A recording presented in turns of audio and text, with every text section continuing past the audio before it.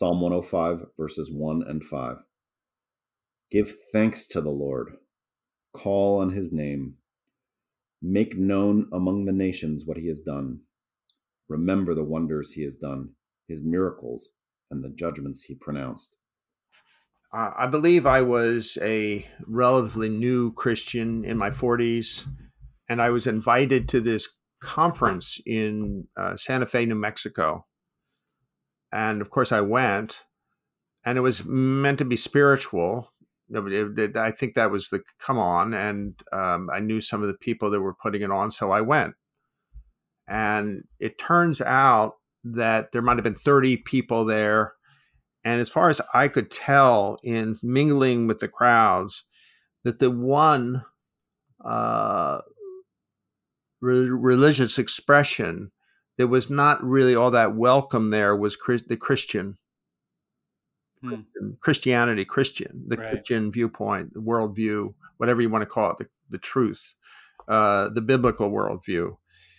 And I wouldn't say I was shocked. I was amazed that spirituality had been sort of discounted a little bit in the church as the kind of first cousin to Jesus and God within the Christian church.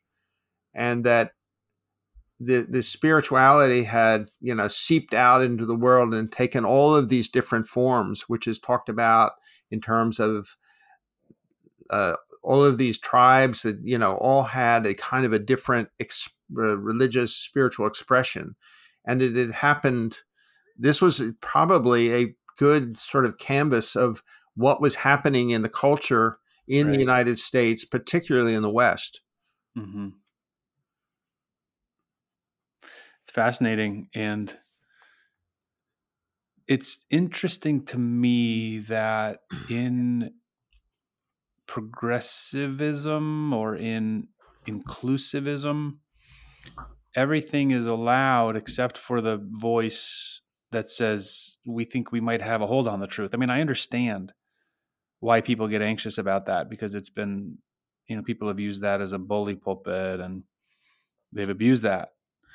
But it's hard, especially because the claims of Scripture are that there is one God. There is no other. Like it says here in today's Scripture, make known among the nations what he has done. Remember the wonders. And that's similar to this phrase that's repeated throughout the Old Testament. It goes something like that: all the peoples of earth may know that the Lord, that Yahweh is God. There is no other. There seems to be a importance in these Old Testament narratives about the reputation of God among the nations, among the gods of the nations.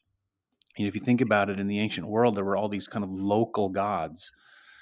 And then Yahweh comes on the scene as the one true God, the maker of heaven and earth. And so there had to be this truth declaration wherever God's people went. They had to go out and declare, you know what? This is the one true God, it's the only God. All the other gods are false. And that's an offensive declaration if you think about it. If you're a believer in one of those other gods, you're offended by that.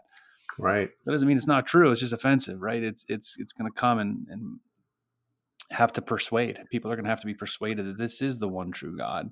And that's kind of still the story today. Like you were just talking about with your own life and nowadays, to sit around. Can you imagine these kids sitting around college dining hall tables and kind of sheepishly looking over their food tray saying, I believe there's one God and it's the God of the Bible?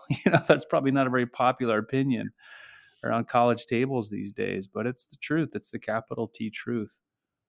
Yeah, I want to read a few things I wrote in Signpost about this. So I write, I was struck by the sense of sheer desperation underlining this spiritual melange, because their faith seemed to be built on subjectivity, as if to say God is real if he/she is real to me. I am the author of my own life. It is my right to define God in any way that I want to. Furthermore, I love everyone except those I believe are enemies. And then, of course, there's Paul in Athens. And it's kind of an expression of how you defeat the doubt in terms of who God is when he tells the people there that they are very religious people. I see that in every way you are very religious, for I have walked around and looked at your objects of worship. I even found an altar with this inscription, to an unknown God. And that's found in Acts. I think that he was looking for a way to open their minds a little bit to what you had just said, Nathan, that there is only one God. It's what the Bible says, but you repeat it.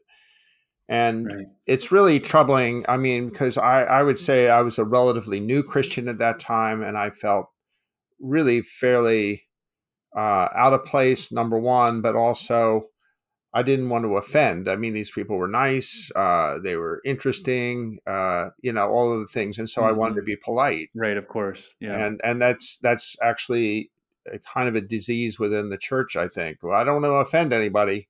Yeah.